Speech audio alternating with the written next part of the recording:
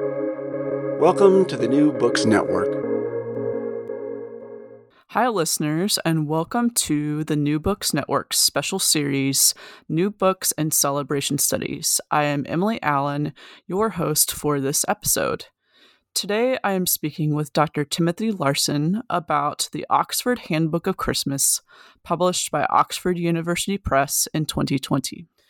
The Oxford Handbook of Christmas provides a comprehensive interdisciplinary account of all aspects of Christmas across the globe, from the specifically religious to the purely cultural. The volume provides authoritative treatments of a range of topics from the origins of Christmas to the present, decorating trees to eating plum pudding, from the Bible to contemporary worship, from carols to cinema, from the Nativity story to Santa Claus, from Bethlehem to Japan, from Catholics to Baptist, from secularism to consumerism. So, Christmas is not just a modern holiday, but has been an important feast for most Christians since the 4th century, and a dominant event in many cultures and countries for over a millennium.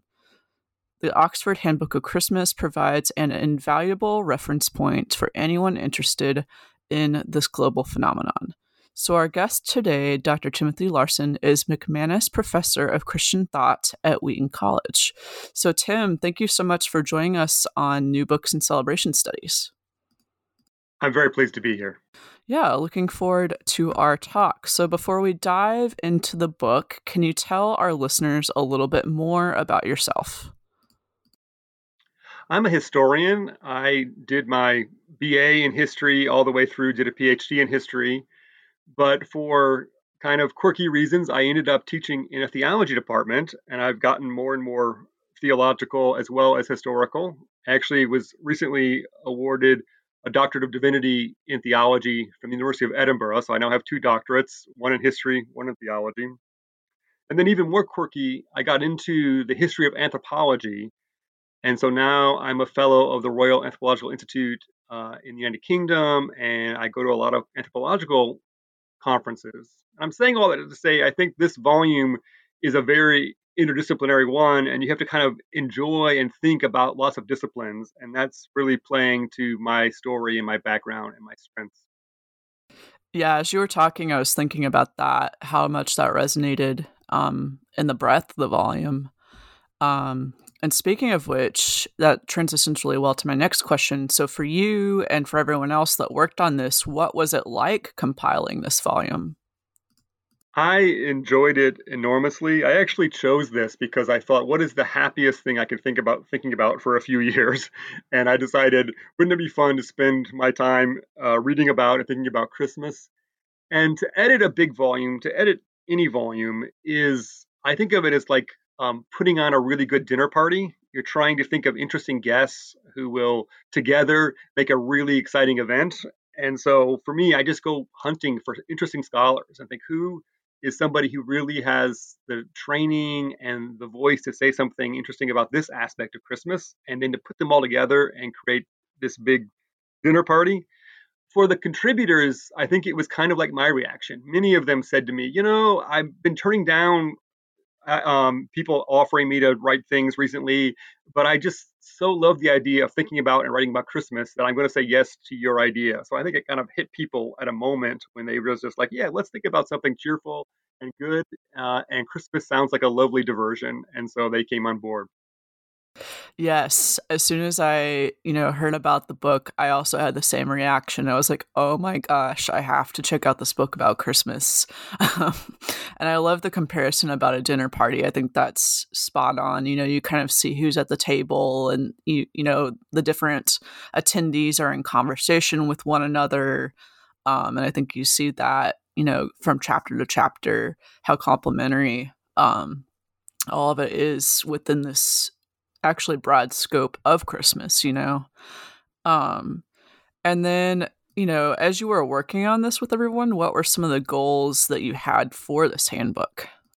Yes, some of them are kind of what you would expect. I really wanted to be as comprehensive as possible. I tried to think of every aspect of Christmas and make sure that it had a place in the volume and that it'd be authoritative, that you could trust the information, that I found scholars who really knew how to do their work well and had the background and training to really understand their subject matter. But I think in addition to those pretty obvious things about what you'd want from a good book like this, kind of a hidden goal of mine or a more distinctive goal of mine was I wanted the tone to be respectful and not snide. Christmas scholarship is kind of strange because there's a lot of kind of debunking kind of scholarship out there that kind of enjoys tearing apart people's traditions and showing them that they're not what they think or they have dubious origins or whatever. And I told all the contributors, I said, if this tradition is meaningful to anybody, they enjoy doing it, then you need to show respect for that fact. Doesn't mean that you don't offer critical scholarship and show what's true about things, but always keep in mind that if this is something that means something to somebody, it's worthy of being handled with the care of their joy and delight in that tradition.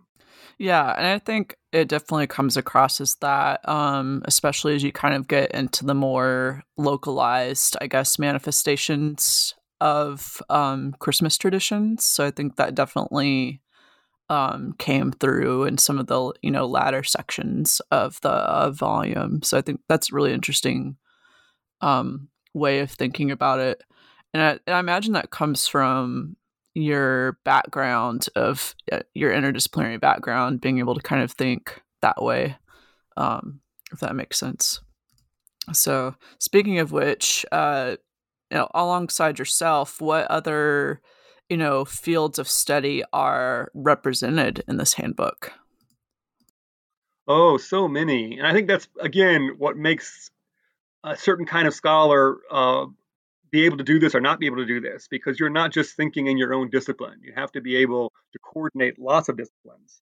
So I mentioned for myself history, theology, and anthropology. All those are in there, but so is biblical studies, Christian ministry and liturgy, a lot of literary studies, a lot of musicology, sociology, some legal studies, art history, film studies. So yeah, it was quite a full kind of campus full of professors to pull together to talk about this. Yeah, I'm sure it sounds like it was a lot of work in a good way, to kind of get the breadth of this volume pulled off in that way. Um, and so now that we've kind of established some, general things about the book, let's kind of dive into maybe more of the book's content for a little bit, maybe going section by section. So starting with the first set of chapters, primarily about the history of Christmas. Can you tell our listeners about some through lines that we see over the course of those history chapters, or in other words, in the various time periods that are represented there? Sure. One thing that comes to mind is what is the arena for celebrating Christmas? And there are essentially three arenas that are always in play. One is the church, the second is public space, the outdoors, neighborhoods, and the third is domestic, the home. And in every part of history, all three of those arenas are being used to celebrate Christmas, but they wax and wane and how important they are relative to each other. So I think it begins very much as an ecclesial holiday, thinking about going to a church service to remember the birth of Christ. But in the medieval and the early modern period, there's this very strong outdoor public strain. Um, we still have that a bit with going caroling door to door, but there's a lot of outdoor celebration, maybe even fireworks or shooting off guns, kind of rowdiness, public rowdiness in a way that we don't think about Christmas very much anymore, although Christmas still has outdoor aspects to it for us. But in the modern period, especially starting in the 19th century, the home has really become where most people think that most Christmas activities are located. And so that's become the dominant one. Even people who go to church regularly often don't go to church on Christmas Day, where in the past, people who didn't go to church regularly often still did go on Christmas Day, even if that Christmas Day was a Tuesday or a Wednesday, not a Sunday. So that's one of the things that got me thinking about anyway. Looking at the history and the big sweep was where do we celebrate and where's the focus of that? Right, for sure. You definitely see some of those resonances today. And in the next section, you kind of shift gears more to theology, of course, with Christmas. So, in that set of chapters, what do we learn about, of course, the Old and New Testaments, but specifically as well, Jesus and Mary in that area? Yeah, so of course, the Old Testament is Christians looking back on the scriptures of the Jewish community and finding things that connect to the story that they know through the gospel. So even in the start of Isaiah, there is an ox and an ass in a kind of verse that Christians would say, "Oh, look at this! It looks like the nativity scene to us," because there it is, even in Isaiah. In the New Testament, I think there's kind of two different levels. One is the very specific detail. So Luke is great at that. You have she wrapped him in swaddling clothes. I just find that so interesting because swaddling is not a very common practice in our culture today, but it was a very common practice in the ancient world. And so you have this kind of very specific action that Mary does for how she responds to the baby and handles the baby when he's first born. And then, of course, lays him in a manger, this fascinating detail of using a feeding trough as the place for him to lie down. But then John's gospel is very theologically abstract and sweeping. That in the beginning was the Word, he was the light came into the darkness. And so you have this kind of great theological drama happening of redemptive history rather than this very specific, contingent, detail driven story that Luke is giving. Right. I was going to ask about the section 2. What are maybe some things that are debunked in this section that might surprise people, I guess? In the section on the biblical studies, is that what we're still talking about? Yes. Yeah, well, I think the great riddle is about the census. The census does not line up with what we know about Roman history. And so that chapter lays out the different theories of what Luke could be talking about and what it could mean. He doesn't mean a big, obvious census, or if he does, he's confusing that. So we know we've had a census this year. When the census happens, and so somebody looking back on American history could say, no, that wasn't a year of a census. We know when the census happened. So there seems to be something quirky going on with Luke's grounding this story in a census. And so it was fun to hear the different theories about what he might have been thinking or how it might have connected to some more minor or local event than the one that we would imagine. Anyway, that's one idea that comes to mind. Yeah, I found that interesting because, I grew up in a Christian church, and I remember hearing that, and I just never realized how complicated that could be, something like the census, So I thought that was definitely an interesting layout of that for sure. And overall, I think with the whole volume, there were a lot of things that, were interesting to read about and, not debunking per se, but complicating rather, some of these different aspects of Christmas, that a reader might not be aware of. So I thought that was kind of an interesting approach that readers might find throughout the volume, even apart from just the section. So speaking of, people and whatnot, going on to the next set of chapters, you kind of dive in then specifically to the people, specifically, as you call it, worshiping communities.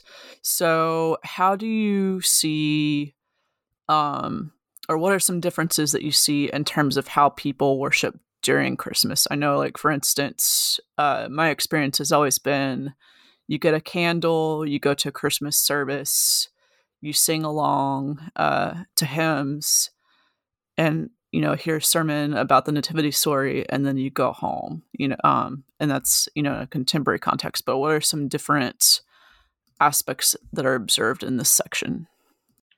Yes, one of the interesting things to me is how Christian communities end up borrowing or stealing ideas from one another. So you have very distinct traditions, but then they become less distinct because people get jealous of them and start taking them.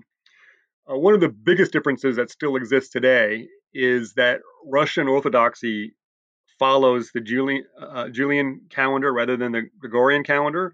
So they agree that December 25th is the date of Christmas, but in their calendar, it falls where January 6th is in our calendar. So that would be, to me, in the worshiping communities where you get a really big difference between communities. But the Roman Catholic Church had a tradition of the three masses over the course of Christmas Eve, and that's a lovely distinctive tradition that was very strong in the medieval period and still exists.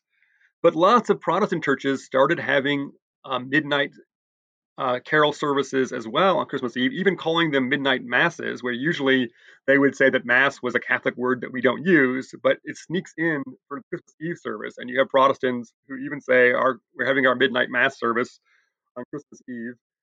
The Anglicans Yeah. invented, yeah, isn't that fascinating? Yes. Anglicans, the Anglicans invented a lovely service called Lessons and Carols, or Nine Lessons and Carols, which is maybe a bit what you were describing, where there's a rotation between biblical readings from both the Old and New Testament that kind of tell the sweep of salvation history with carols sung in between them. And it's become enormously popular service. It gets broadcast on the BBC. The famous place that it comes from is King's College in Cambridge. And again, lots of other groups have then kind of taken that template and made it their own. The Catholics were the ones who really emphasized the manger scene. So that was a very Catholic distinctive to have a manger scene set up. But then Protestants started doing it because it looked fun. Catholics thought of Christmas trees as very Protestant, but eventually they thought they looked fun and started using them as well. Oh my So gosh. yeah, so what I've noticed is that Christmas is a time for stealing other people's good ideas, and the worship begins as meaning one tradition, but it becomes other traditions' property over time as well. Yeah. Have you yourself, I guess, attended like different forms of these, worship, firsthand, or have you mostly studied it from a distance? Yes, some of both. I actually love a midnight mass service. And I remember staying with my in laws who live in Scotland. And Scotland has a very Protestant past. And my father in law is very Protestant. And he was pretty grumpy about me wanting to go to a midnight mass and didn't think that was a good idea at all. But I thought it was a lovely way to start the Christmas day by, again, as you mentioned, just beauty of the candles in the dark at night and the singing, that whole overlay of the light coming into the darkness is what that service is about. And I have found it beautiful and lovely, even though I'm a Protestant myself. Yeah, it's really neat. I have been to midnight mass a couple of times, visiting family as well, and it definitely is interesting to kind of almost be, I'm an ethnographer, and I feel a little bit like an ethnographer going to different types of services. So it's really interesting to, like you said, kind of see where those influences are kind of punted back and forth, you know. Um, and I guess the other thing I was thinking about too is in from what you might expect, how do you see worship maybe during Christmas potentially shifting this year? I mean, there's a lot more online presence, but what are some things that you've been seeing that you think will influence Christmas worship services? That's a fascinating question. A lot of churches put on big extravaganzas for the Christmas season where they pack people in for some, and I don't mean this disparagingly, but almost like showbiz quality kind of service. There are, singing Christmas trees, and there are all of these kind of things that churches have become famous for having this extravaganza every Christmas. And some of them are canceling them altogether this year. Some of them are turning them online. So I think that it is like so much else, a time to kind of think through what can we still do, what can't we do, what can we do in a new form. But as I said, Christmas has already tilted much more heavily towards the home as being its space anyway, even for people that are very devout. I think it's a mistake to think of that as secularization. Passover, for example, is a very domestic um, festival, and yet everyone else, it's a very sacred festival, but it's a sacred festival that's based in the home. And so I think in some ways this year more than ever, people will be thinking about how they celebrate Christmas at home and a little less connected to their wider ecclesial community. Right. And we'll come back to some discussions of our present moment as it relates to Christmas in a little bit, but I just was thinking about that while we were specifically worship practices, while we were talking about it. And then going back to the next book section, you can't talk about Christmas without discussing a nativity story, right? Which is the focus of the next section after the worship one. So what might people be surprised to learn about the nativity story in this section? I think what's interesting is how deeply it intersects with political and social issues of our time and how that has become more and more fascinating to lots of people. So you can look at uh, Mary and Joseph, the Holy Family, as homeless people. There's no room for them in the inn. They have to be where the animals are. And so there's been a surprising connection between thinking about the Holy Family in relationship to the problem of homelessness. And then after the birth, they go into exile in Egypt because of Herod's decree. And so you also see them as immigrants, people who have been forced to flee persecution and leave their country and be displaced. And so people have reflected on that more and more, that aspect of the story. And then Herod slaughters the innocents. And so you have this horrific reality of violence and death. It occurred to me uh, kind of quite suddenly and movingly that the Sandy Hook shooting in the elementary school had actually happened during Advent. And so we live in a world where there still is slaughtering of innocents. And so I've seen through doing this book more and more people making these connections and thinking about the political and social implications of the nativity story. Right. And I was thinking about, earlier this year, Black Lives Matter and that similar kind of questioning, of what does slaughtering look like and whatnot. I think people can definitely find, like you're saying, resonances in even this story. So it's a really interesting point too. And then going on to the next section, there's also a lot of resonances with this today too. And I think this next section goes back to what you were saying about kind of presenting the way different people, celebrate Christmas, really kind of on different terms. And it's the tradition section that kind of comes off as folkloric aspects of Christmas, meaning anything from food to trees to myths. So, what are some traditions discussed in this section that stand out to you? Certainly, for me, one of the most interesting things is really thinking carefully about Santa Claus. So he's obviously a very large tradition for Christmas celebration now. And partly what interested me is because a certain kind of Christian, some of which are close relatives of mine, worry that Santa Claus has secularized Christmas and that he's like this secular rival to Jesus and is destroying the holiday for what it's meant to be, the true meaning of Christmas. And what I realized as I got more and more into the research and as my other scholars did their work and I read it was how deeply Christian the origins and promotion of the fame of Santa Claus is.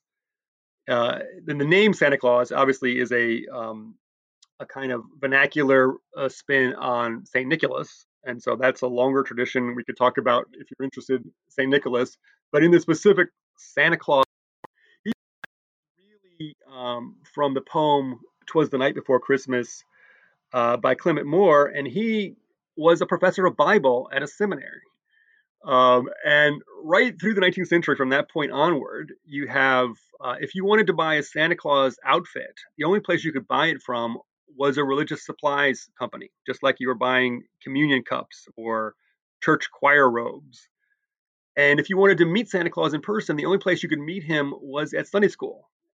Children met Santa Claus in Sunday school for decades and decades before he ever started showing up in department stores. So it was fascinating to see that, well, actually, it was the churches who really promoted Santa Claus and made his fame go far and wide. And I came to think about the fact that Jesus in Matthew chapter 6 in the Sermon on the Mount says that if you want to give in a Christian way, you should give secretly. Don't let your left hand know what your right hand is doing. Keep it anonymous. And St. Nicholas was famous for giving anonymously. And then people began to give in his name as a way of giving anonymously. And so I think Christians liked Santa Claus because to give the way that Jesus told Christians to give is to be a secret Santa, to find a way to do it without your name being attached to it. So it was, anyway, an interesting kind of little journey for me to think through where Santa Claus comes from and how his fame spread so widely through the churches. Yeah, and you were starting to at the beginning. You were talking more about like Saint Nicholas himself. What were you wanting to explore there? Yeah, so what he is famous for is taking bags of gold and throwing them through a window at night, again, secretly, anonymously, because there were three girls in this family who were going to be sold into slavery if they did not get dowry.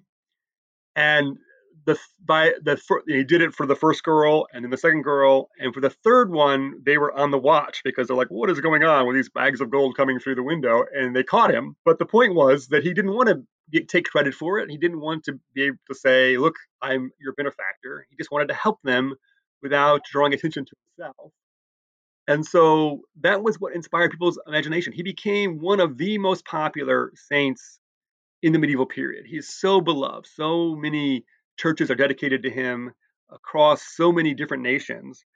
And eventually, some French nuns thought, we want to help the poor, but we don't want to take credit for it. What if we gave gifts to the poor and just wrote a note that said, from St. Nicholas? And it was exactly the right idea. We've been inspired by Nicholas, so we don't need to take credit for it. And so that's how it gets going and going. And so St. Nicholas to Santa Claus is all about a tradition of giving gifts without taking credit for it. Right. And I have seen kind of some, or been looking into some rituals, I think, that kind of are also spin-offs of that, like Belsnickeling. Yes. That kind of thing where it's really interesting to see how it that idea of gifting manifest in the vernacular, I guess, in that way. The other thing I want to ask you too about this section is, have you tried any of the foods that are discussed? So we do try some things sometimes. This is kind of like shifting on the border between foods and games. But there's a Victorian tradition called Snapdragon, where you take dried fruit and you put it in a bowl of brandy and you set it on fire.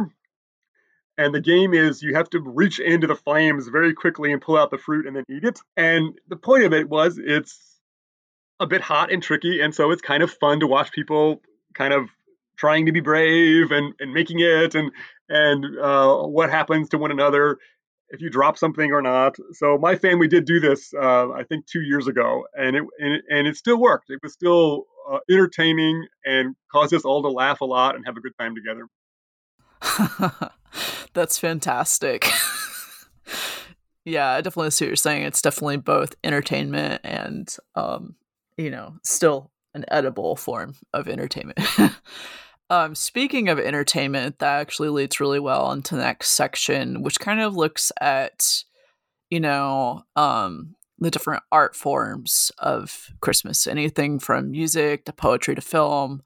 And of course, being a musicologist, I have to tease out music in particular here. So I found it, for instance, interesting, particularly the first two chapters, about the development of what, is often designated on like Spotify and whatnot as Christmas music, broadly but defined. And, looking at particular in the second chapter of this section, how do you see, or how have we seen the sacred and secular, quote unquote, Christmas music change over the course of the 20th century in the US? And in this genre, where do the sacred and the secular meet? Oh, what a fascinating question. So we have a radio station here in Chicago that calls itself The Light. And throughout the regular rest of the year, it just plays standard pop hits, contemporary hits with a few kind of, classic rock and easy listening songs thrown in. But it's the station in Chicagoland that switches to all Christmas music, usually around, just a couple days into November, it goes all Christmas music. And that fascinates me that here's like, you have a loyal audience of contemporary pop, and then all of a sudden you can hear a carol written centuries ago being played on this pop station over this special time of the year. So that chapter on the 20th century is fascinating because what he argues, Todd Decker is the musicologist who wrote that chapter, is that we've actually kind of reached this stable canon of pop Christmas songs that you play there, and it's kind of like solidified. And so it's this strange moment where a song that was a hit in 1942 is also a hit every year again for these few weeks or 2 months of November and December. And those songs get played on pop stations, and they might have very explicitly religious lyrics about the Son of God, about Jesus Christ, about salvation.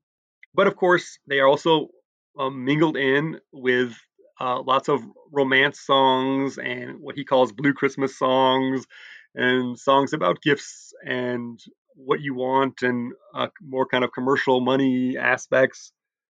So, yeah, I think it's a fascinating time where you have literally the sacred and the secular, back to back within a few minutes of each other on a normally secular radio station and still secular. And yet there's these religious themes that get into popular culture in a way that I can't think of another example of besides this time of year. Yeah, it's interesting. We have a radio station here in Tallahassee that actually does something like that year round. So they play basically hits from all the 20th century and 21st. So they're kind of, all around the pop music station. And then on Sunday mornings, they will switch to quote the genre of Christian music, basically. And so they kind of do that, on a regular basis. Of course, now they've switched to, Christmas music quite a bit as well. So I thought that was an interesting. I've never seen a different station do that. You're right, outside of Christmas, but that's one I think out of everywhere I've lived, the only station I've seen do that.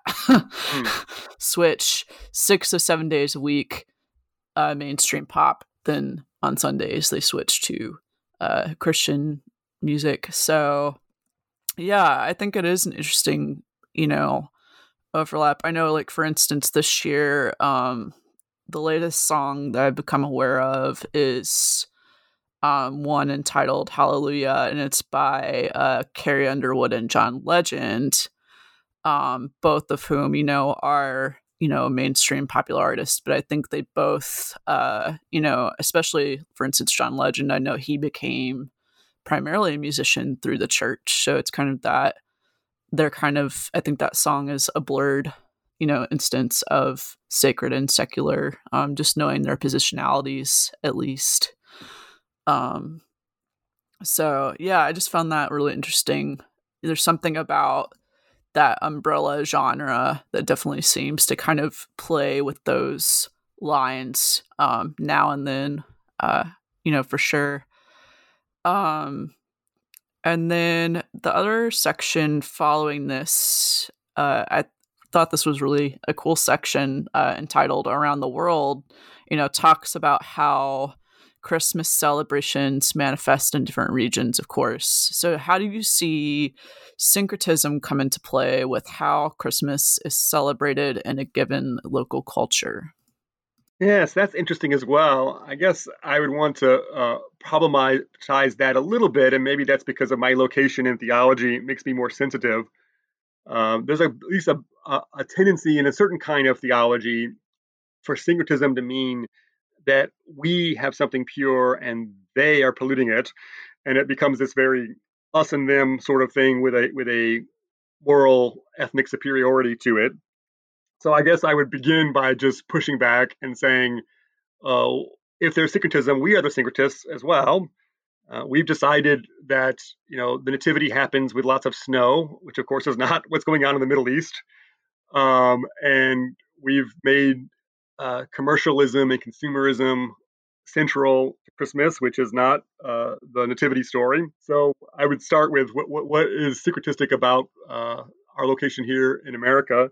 But yeah, Christmas looks very differently in different parts of the world. And Latin America, they are certainly drawing upon pre uh, colonial, pre conquest, pre Christian traditions of dance and song and multiple day celebrations. And I think that chapter has great strength of showing this kind of just releasing of joy that has very distinctive manifestations that are different from other parts of the world. My personal favorite was reading about Japan because Christmas in Japan is just so different from anywhere else. It is a very big date holiday. And so it's kind of like Valentine's Day is in America. In Japan, you're supposed to think of romance and find a date.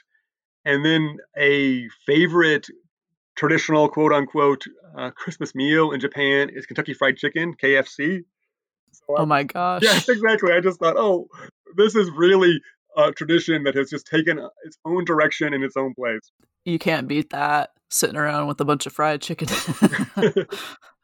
Yeah, no, and that was a really good point, too, about the term syncretic. I hadn't even thought about it, with that power dynamic. So I appreciate you kind of breaking that down a bit.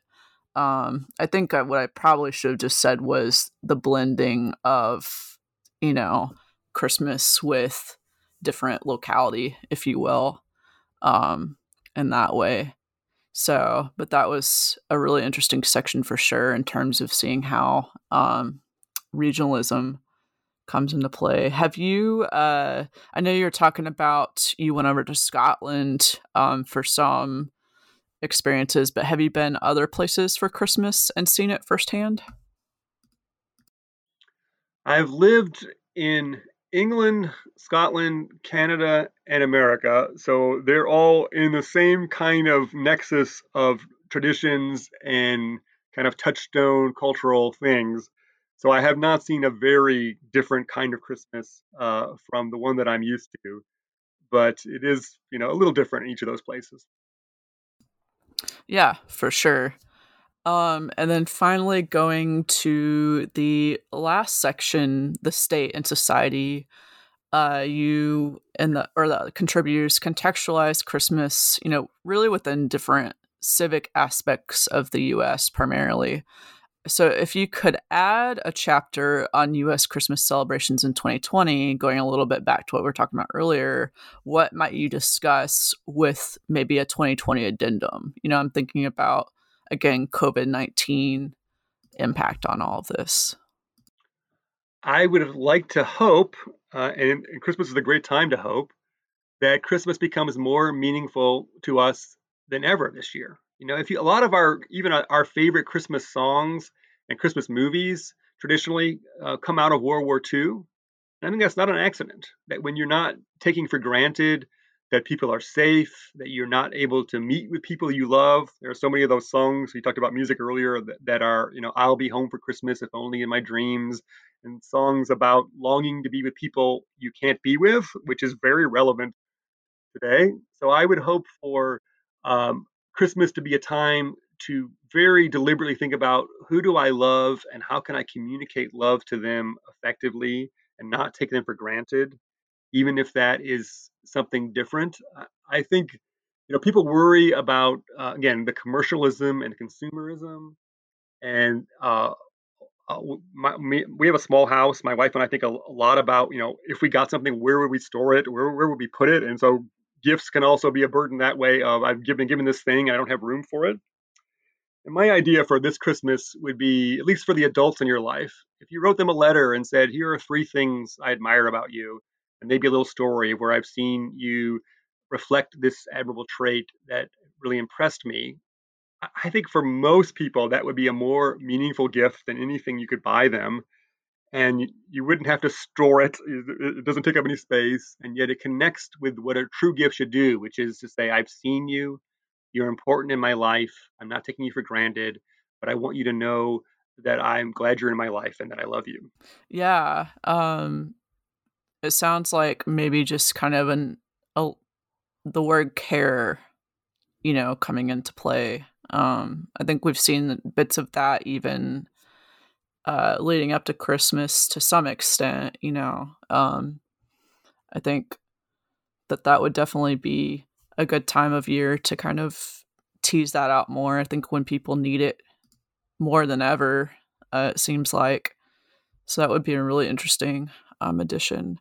Well, thank you so much for talking through the book with us today. And let me close with one more question for you. What other projects are you working on?